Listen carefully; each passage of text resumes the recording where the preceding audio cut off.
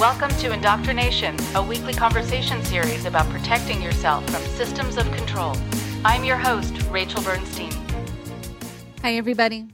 I am so happy that you're going to be able to hear part 2 of my conversation with Michael Laskin and Andrea Gionas. They are both actors, and Michael also runs an acting studio. And they decided to come on the show to be able to talk about their effort in infusing an ethical code into the world of acting and acting teachers, acting studios. While they know they can't necessarily enforce it per se, although I wish they could, they can present it. And it's so beautifully developed and sensitively done and important. And it's something that really could be applied to so many different environments where the person in charge takes control and takes over in a way that crosses boundaries, in a way where they make it about themselves and their ego aggrandizement. And they can end up being cruel and really cause people to be very confused or broken down or dependent. All the things that can interfere with you actually having self-confidence and being able to do things in a way that you really should have been able to if someone hadn't gotten in your way. Michael Laskin has been a working actor for over 40 years across all platforms, film, theater, and television. 12 years ago, he started the Michael Laskin Studio, an acting studio in Los Angeles. His book, The Authentic Actor, The Art and Business of Being Yourself, has been praised as a fresh, newly examined, and non-dogmatic approach to the work and the life of an actor. And Andrea is a Los Angeles native. She started playing the piano at age 5 and did her first play when she was 9, playing Snoopy in You're a Good Man, Charlie Brown. In addition to acting and piano, she has studied singing, guitar, and flute, multi-talented. She currently is in school, earning a bachelor's in nutritional sciences while she pursues her career in acting. She also is a freelance writer for online publications, including where she originally wrote about the cult-like atmosphere of acting classes, and we'll provide a link to that article. Here are Andrea and Michael.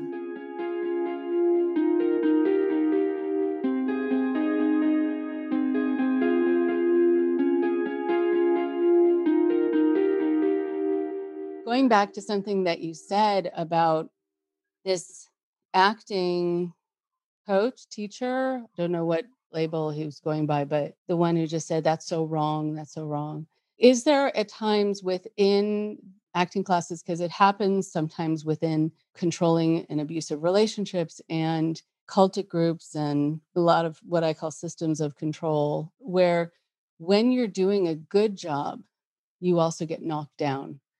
Like you're not supposed to feel too competent and comfortable, and because then you might not need to come back for more classes, or you might not be as dependent. Because sometimes people will tell me, just like you said, I thought I was doing a really good job, or I was doing exactly as this person told me to do, or I was feeling, it was feeling just so right. And that's when I was knocked down the most. So I just wonder if there's something about that person could still maintain control over you without you getting too confident. What do you think?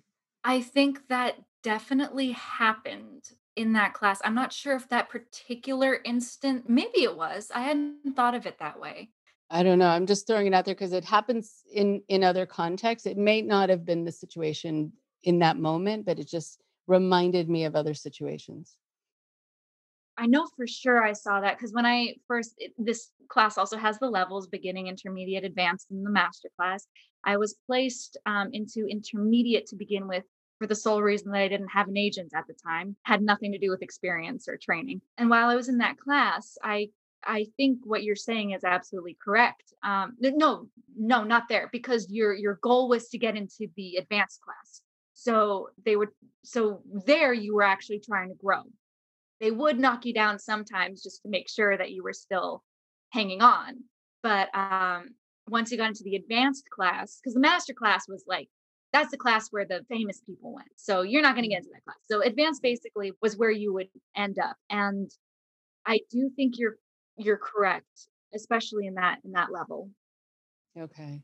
And it's so hard because you want to listen to the person who's in charge and you want to take in, you want to, I guess, have the humility to take in what they're saying, but just being able to evaluate why they're saying it, it often doesn't get evaluated on the spot. And later when I didn't come back and they called me in for meetings, which I shouldn't have attended, but I did. He was the one who brought up that critique. And he was like, "Well," he said, "Well, yeah, you deserve that critique." And I said, "But why?" And he's like, "Because you didn't learn anything in that scene."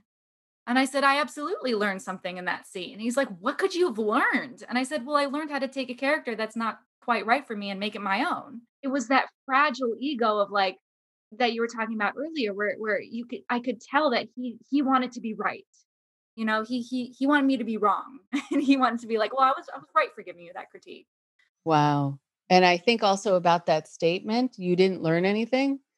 How would someone else possibly know if you've learned something or not? You How didn't about, ask me. right? I was going to say, how about asking, right? That's one way to find out. Exactly. All right.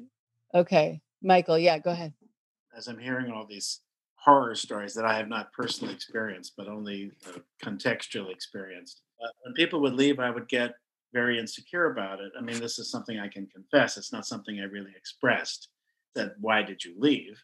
Uh, but often they came back. So I've had people will come for 6 months, 8 months, a year. Then I won't see them for a year. Then they'll come back and they'll be in class again because they want to, they need it, whatever. And that's a different thing. Like Andrew, you would never go back to Beverly Hills Playhouse, taking a taking a break and going back because it was toxic.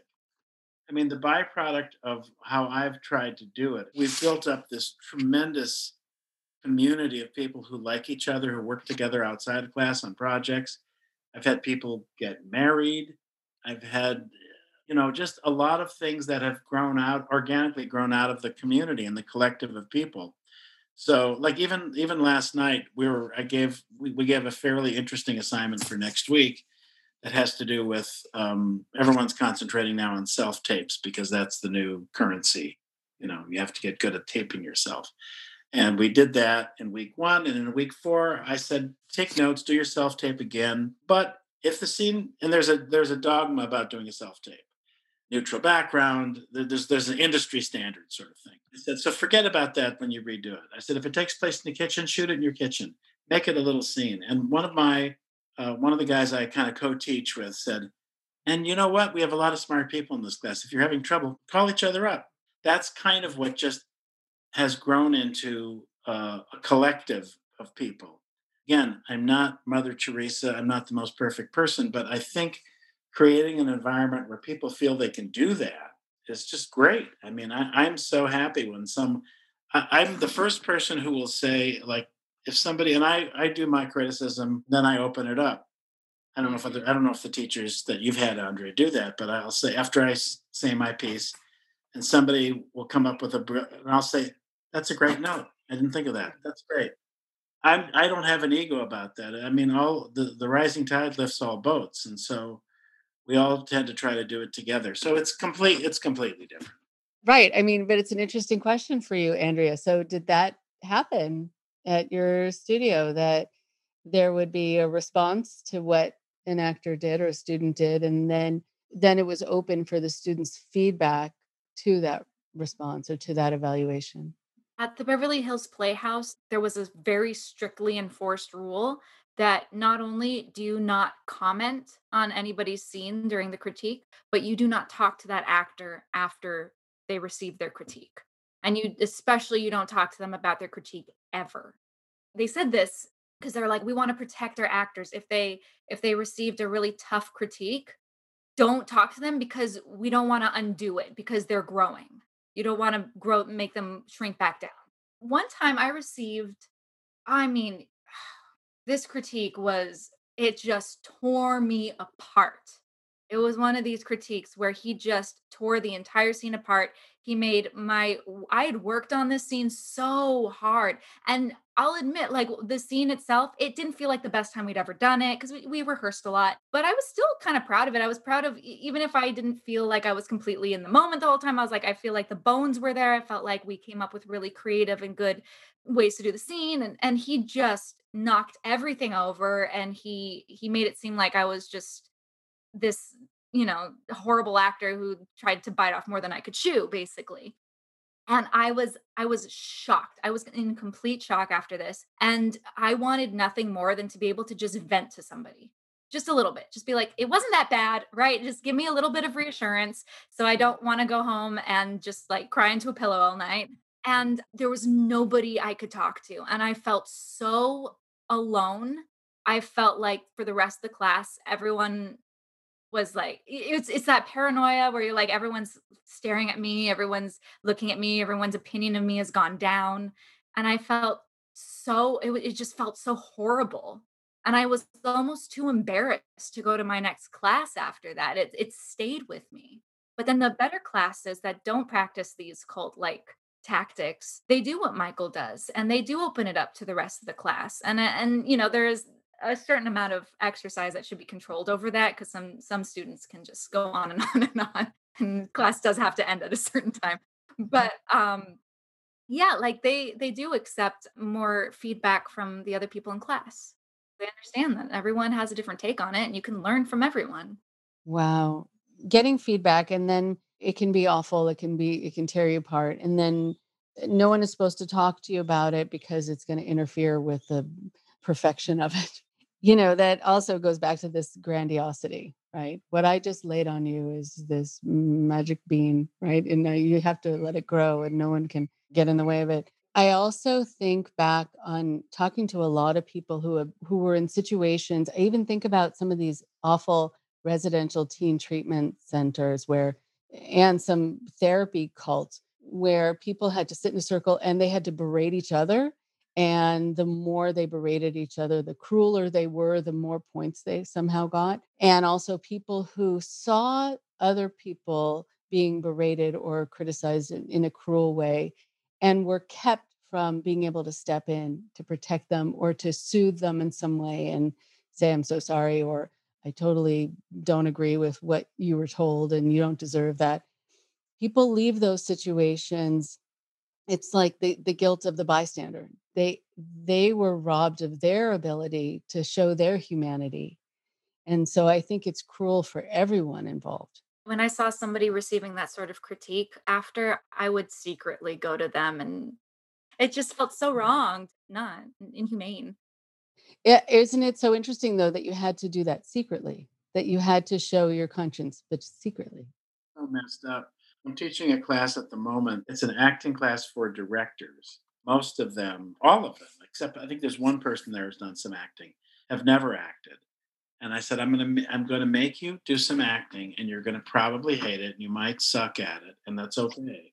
I want you to walk in those shoes, and so that you understand the task. Particularly if you're doing film, you don't have all this time to explore and talk about it and blah blah blah. You have very little time. The clock's run. We're running out of light. We got to get this shot in the next 10 minutes. There isn't a lot of time.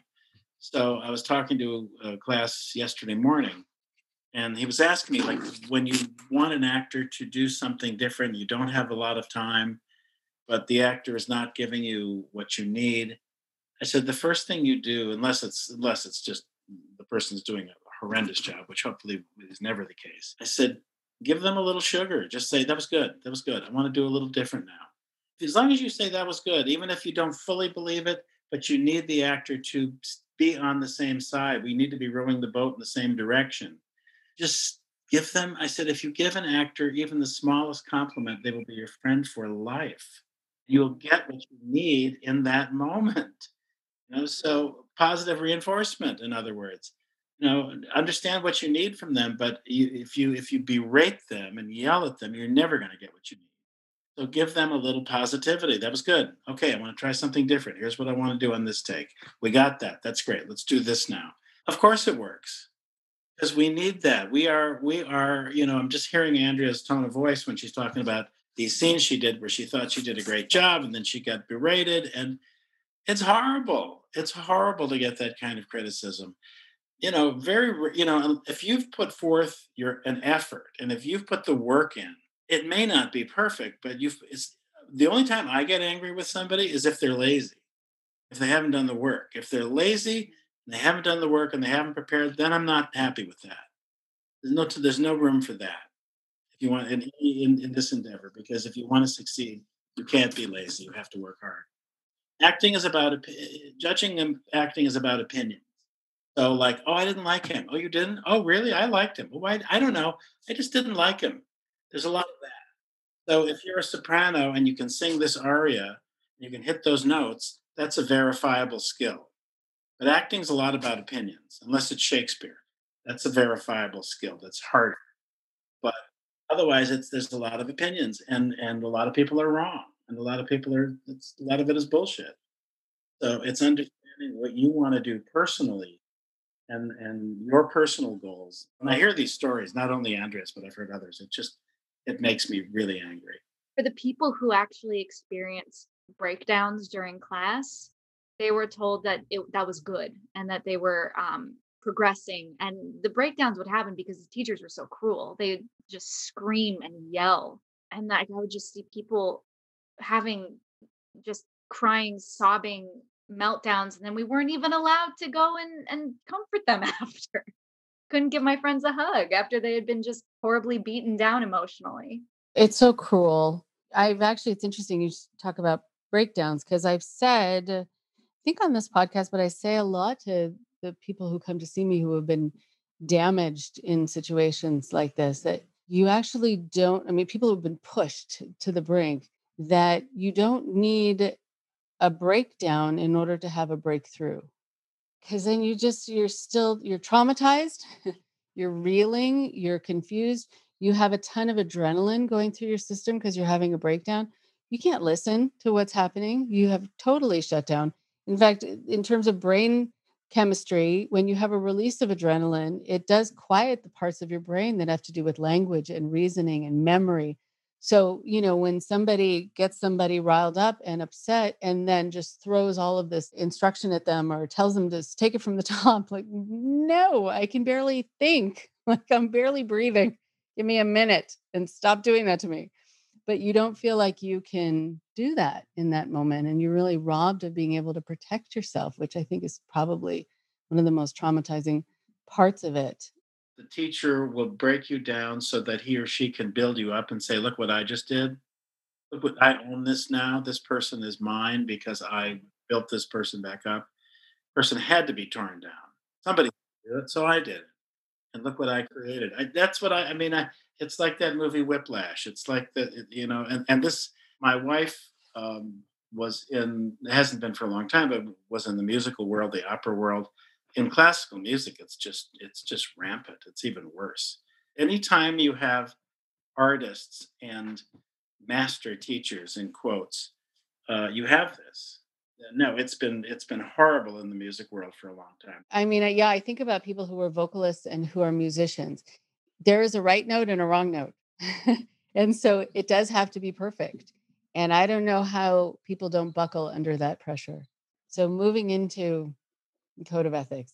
And again, anyone listening who is in a situation, whether it's an acting school or any organization where there really isn't a code that is followed by, and also there isn't an outside source to go to, where people in those situations, again, if they are relying on this external locus of control to be watched and stopped in order for them to stop doing something wrong, rather than it coming internally where their conscience stops them, they do need to have this code that is applied to them. People can say, you broke the code. You didn't follow the code. This is the code. This is what's right. And you did something clearly wrong. And that then they're held accountable. I mean, the accountability is lacking in so many classes, so many groups that I come across, and also just abusive relationships in general. So tell me about that conversation, just starting to talk about there being a code and what's in it, what's on it. So there are two parts to our code. There are the rules and then the guidelines that sort of explain the rules. The first thing that we have is that prospective students should be allowed to audit or audition for or interview with the namesake of the studio. So a lot of these studios the namesake will be completely unreachable. They'll be, they'll teach the master class and that's it. They won't meet new students. But how is the student supposed to know that they want to join the class? And how is the teacher supposed to know that they want to work with the student if they don't meet beforehand? And so these auditions or interviews must not only be allowed, but free of charge. So if you audit a class, you shouldn't have to pay. And I've heard about a lot of teachers not just charging money, but charging exorbitant amounts of money for students to just come and sit and watch. So we have that as the first rule. And also the namesake of the studio must be accessible to their students. Okay, so I'm sorry to jump in. I'm going to relate it back to the work that I do. Yes, yes, and yes. I totally agree with all of it. And the nature of the group usually is a reflection of the person in charge. And until you meet the person in charge, you sometimes don't know if you're going to be safe there. And so I think a lot of people will get involved in something and never meet the person in charge. And they will have been there for years, but they haven't reached that level, or they haven't deserved it yet, or they haven't sacrificed enough to prove blah, blah, blah. And so they never get to see that this person actually gives them the creeps, or, is abusive or something, because there's going to be that trickle down, I think, disorder that goes through an organization. And so unless you see where it's originating or who's in charge of it, you don't have a sense about how healthy or unhealthy the organization is. So, yes. Okay, go ahead. All class policies must be clearly spelled out ahead of time. Policies will concern what's expected of both the student and the teacher, including financial obligations, general class behavior, and professionalism. So this is a two-way street. The teacher and the student must both adhere to these class guidelines. What a novel idea, being able to make a fully educated decision. Right? It really is novel. I mean, it doesn't happen often enough in most areas, and also with relationships, right? You don't always know, right? To begin with, because as I think Chris Rock said one time, that when you first meet someone, you're meeting their representative, because people know how to put on a good front for a while. But okay. All right. So go ahead. So students, if they wish, should be allowed to take classes elsewhere simultaneously, which we sort of covered before about students not being allowed to associate basically with other people from other classes. So that's very important. You shouldn't just stay in this little bubble where you're just being brainwashed and fed the same information. The next one is about teachers claiming students. The Beverly Hills Playhouse absolutely did this, and most of these big acting classes do this, where they will claim students and their successes without the permission of the student. So on the walls will be names of all of these famous actors who maybe they attended one class, or maybe they came and spoke once, but the teachers and the classes will claim them as former students, and they'll say they made it because of us. To amplify that a little bit, because I have some famous people that I have worked with who have gone on to do very well, and I have quotes from them on my website.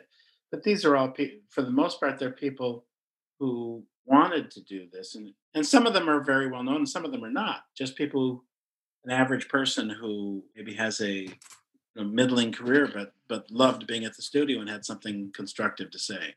But also, you're not claiming to be the source of their success. They're just endorsing you. Very interesting. Right. And in that way, these teachers are using these actors for themselves and for their reputations. And it's so interesting because they do it it's very shameless just to do that and to claim that, you're responsible. And it reminds me also in a lot of very unhealthy organizations too, that, whatever you do that's wrong is on you. Whatever you did that's right is because of the teacher. And so all your successes then are because of the wisdom and benevolence of this teacher. Okay, so go ahead. The next one is highly sexualized scenes in class must have clear and direct permission from the students involved. No inappropriate or deeply uncomfortable work in this area will be permitted. If anyone feels unsafe, they should be free to decline working on the scene and not be punished for that. I was hoping that was going to be part of it, right? That there wouldn't be a consequence for saying no. Next one is private coaching for audition should be offered at a discount, amount of which would be at the discretion of the studio owner for those already paying for an ongoing class. So the thing is, and this is probably not known, I'm sure it's not known to the general public. Actors who are in the mix and working and have an agent and are actually going out on auditions and have the beginnings of a professional career or in it, often the manager or agent will say, "Now you have to coach for this audition. We insist that you coach. Here's our list of coaches that we think are great." And I get clients because I'm on lists. I don't know how I'm on some of those lists, but I am. I get clients frequently. I always say, who recommended you? Because I always want to keep track of who that is, because it's not something I've actually solicited. So my feeling is if you're already in a class, if you're in my studio and you want to coach, you don't pay the same rate. I just think that's fair, because often they will say to actors, I have somebody I worked with yesterday. She's doing extremely well. I coach with her a lot, and she gets 4 or 5 major auditions a week. Now, she doesn't coach with me on all those, but I think they feel, whether rightly or wrongly, the agents or managers really encourage people to do private coaching, which is quite expensive. And my feeling is this: if you're already in my class and you need a coach on an audition, or if you're doing a job, you're on a series or you're in a movie and you want to work on a couple scenes, I will do that for less money because you're part of my community already. So I just feel strongly about that. That's a kind of a weird, specific, industry specific thing that a lot of people don't know about. But it's hard to tell somebody who owns a studio that they have to discount something, but I think it's the right thing to do. Yeah, it is the right thing to do. And I'm glad you mentioned it for people who don't know that that's an option, and that should be an option. Very important. And I think also just not, using something as a way to take advantage of people and make money off of them. And, to know that they're already giving a lot of money and time and their heart to something. So don't make it harder. Okay. Okay, great. Next. If a student is having financial problems and is receiving a discount or scholarship from the studio in exchange for work, the work given to the student should not be personal because, that stereotype of, the actor walking the acting teacher's dog or doing their laundry, that's a real thing. And it is highly inappropriate. You keep your personal life separate, and it should not, the second part of this is that the work that you do for the teacher should not exceed 10 hours a week. Okay. So, right. So setting a boundary around it in terms of time, but also what it is that you're being asked to do. That pertains so much, again, to the clients who I see who were painting their therapist's house. And, right. And I think that, it's really playing on a couple things there where people feel that they're being made to feel indebted to you and that they want to give back or they're supposed to give back. And a lot of people will set it up that way. So a person feels indebted, especially if they can get across to you that, again, they're offering you something you can't get anywhere else. Right? It's like this. There's a Bible-based cultic group that I deal with where they baptize people within the first week. And people sort of found that startling, of course, it's not typical, but it's so that then we're giving you eternal life. What are you going to do for us? And so it works, gets people to really give a lot and bring a lot of people in, etc. So, right. So to understand that if you want to do that, it needs to be reasonable and it needs to not be humiliating also, just to prove your allegiance, because sometimes people are put in that situation too. A lot of these teachers I knew would have students do this personal work for them, and then they'd act like it was a privilege to be doing this. You get to come to my house. You get to see how I live. Creepy. Yes, quite. Okay, go ahead. Each studio must have a stated policy of no abuse, and this includes financial, psychological, racial, or sexual abuse. And this should be a signed policy. Yeah, signed by both the studio owner and the actor. Great. That's really great. And I think for people to know that it can be called abuse and it will be seen that way by the law, because a lot of people don't know that what's happening to them is abuse. They think that it's for their betterment. for their growth, as you both have used that word, and to push them to the next level or they deserve it, which happens in abusive relationships. People don't know that what happened to them is actually illegal. So that's really important. I've got it here. So continuing on with the abuse Yeah. train, Hmm. Hmm. verbal abuse and sexual harassment are not allowed. Any abuse that is financial, sexual, racial, or psychological will be reported to the appropriate legal authorities.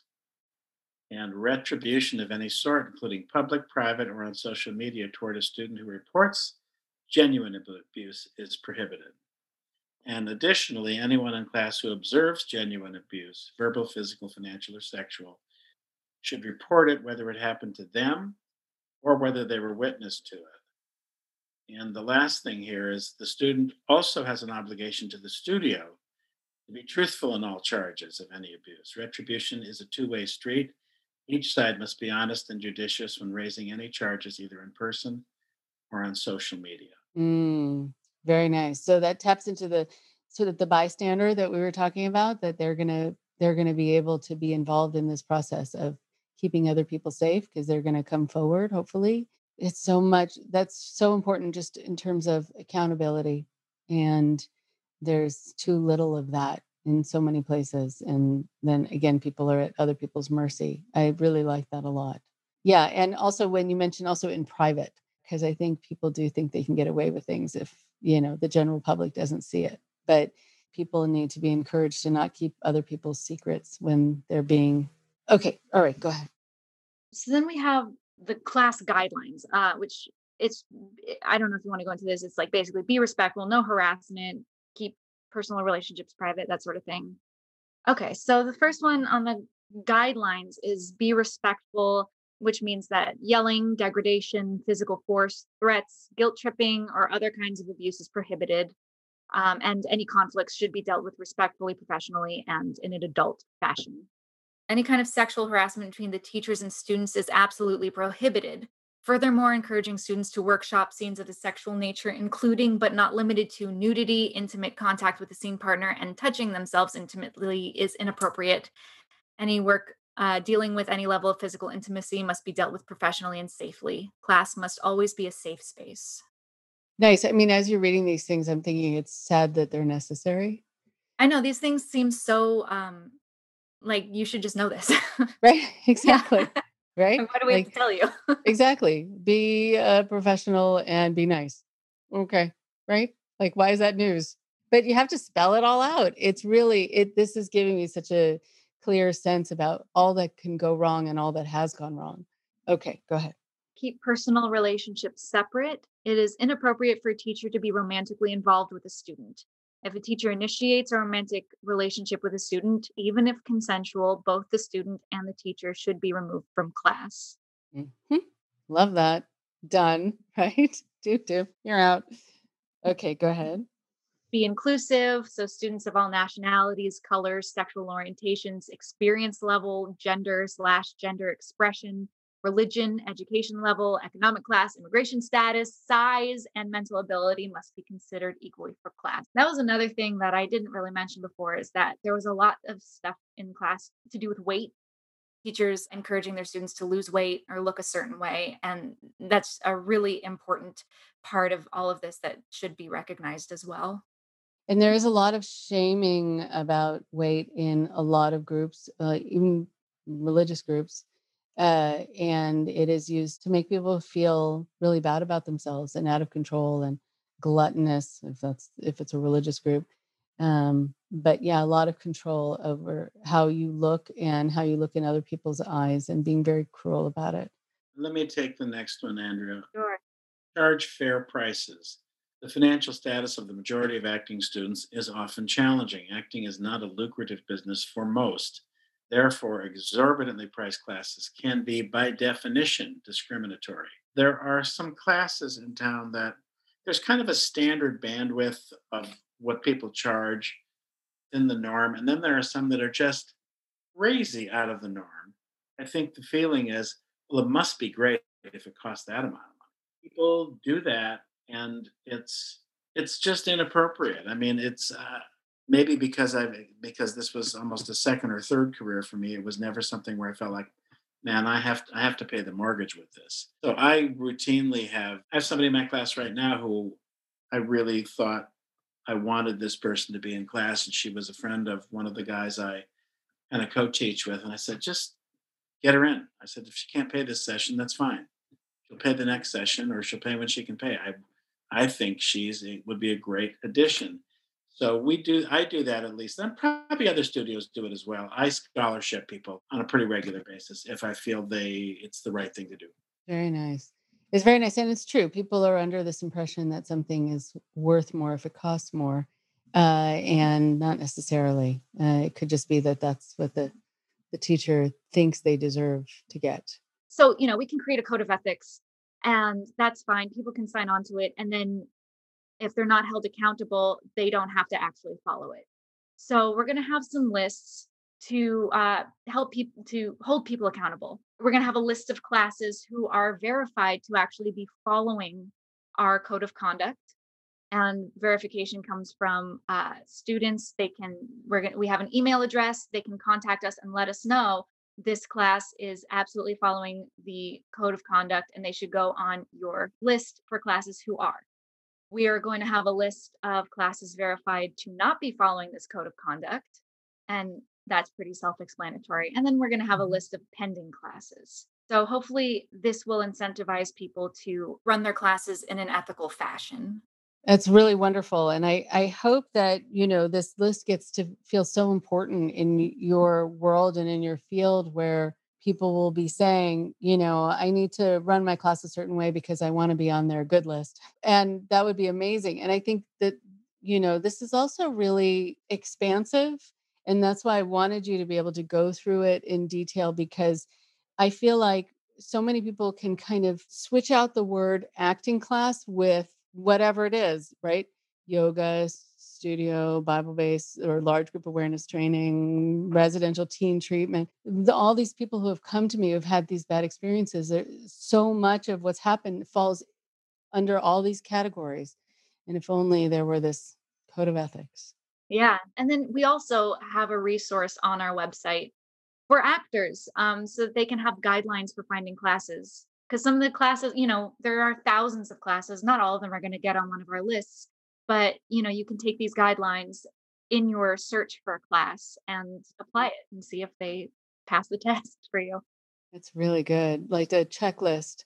It's reminding me one time there was a class I was teaching to college freshmen about, keeping yourself safe and how you can tell if something's unhealthy and if you're being manipulated. And we developed a checklist with all the reading that they did. I was there too, but I encouraged them to go check out a free introductory course for a particular group that is still around here in LA and also is in New York and some other places. And I said, don't take my word for it. Just have this checklist and decide for yourself if you notice. It's interesting. They had checked every one and added other ones. That, just being there, they got to see so many other methods of control. And so we actually expanded the list based on what they learned from just having been there and seeing what people were up to. But I think it's very powerful, as opposed to being told that something is good or bad, to see it for yourself and evaluate it for yourself. It's really wonderful. Was there anything else before we finished up? The thing that's a little tricky is that we're not the police. And we are going to, I'm sure, once we get more fully formed here, get some blowback probably from some people. I don't really care personally, but so I don't know that I've talked to a few I don't know that many acting teachers. I know a few, and there's a couple I know quite well. And I don't know that anyone's really done this. So therefore it's going to freak some people out probably. And I don't know how we can ultimately control that everyone is adhering. We're not the FBI, and we're not going to be sending, although we could send spies to some of these places, I suppose. Well, I'm hoping that teachers will look at this, and the ones who are already acting ethically will be able to say, oh yeah, no problem, I'll sign this. This is fine. I'm already doing this. Right. And I think also some teachers are going to teach the way they were taught. So they might not know that what they're doing is unethical because that's what their instructor did with them. I think it's going to be a good education for them. But right, I don't think you necessarily need to police it. You're also empowering the students to evaluate. There are people who tread both sides of a certain fence. In other words, there are people who teach, but who also are in casting. Therefore, if you study with me, I will get you into this casting session. So there's a little bit of there's more than a little bit of that goes on, and that's a tricky territory. And that would be tricky for them as well to be really clear that how where those lines are drawn. Yeah. Well, as long as they're acting ethically, then I don't know, it's a case by case basis. Yeah, exactly. Yeah. But also I don't want people to get scared of acting classes. There are plenty of wonderful classes. Michael's class is great. I'm in a great class right now. This is just basically a resource to help you find the right class for you. Right. No, I'm glad that you did that disclaimer because I think what you're pointing out is what can go wrong, not that it does all the time. And these are the things that are most egregious. And I mean, if they were all that way, then this podcast would be about getting rid of all acting classes. Uh, so, not how to shift them to make them healthy or how to detect when it's not. And so, I think it's very important. And classes who don't get on the following the code list right away, they can change their practices and get on that list. This is more to encourage people to start acting in a healthier manner than it is to punish. Well said. Well, I want to thank both of you for sharing your time and your wisdom and your insights and spending. I mean, I'm just listening to you read through this code. I can see how much time went into it and coming up with other ideas that would suddenly come to you, I'm sure. And you were in touch with each other about it. And you're trying to put something in place to ensure safety, which is really a valiant effort and very important. And so I congratulate both of you. And it'll be very interesting to see how this is utilized. I'm sure it will be, knowing that people now know that it's out there, that there is a way to tell if something's healthy or not. It's really wonderful. So I wish you both well in your respective paths and careers and wherever things take you. And thank you again for your time. And it would be great to check in down the road to see how things are going with this and what changes have come into effect and how it's made an impact, because I'm sure it will. Yeah, thank you for having us. So appreciate it. Of course, a pleasure to talk to both of you.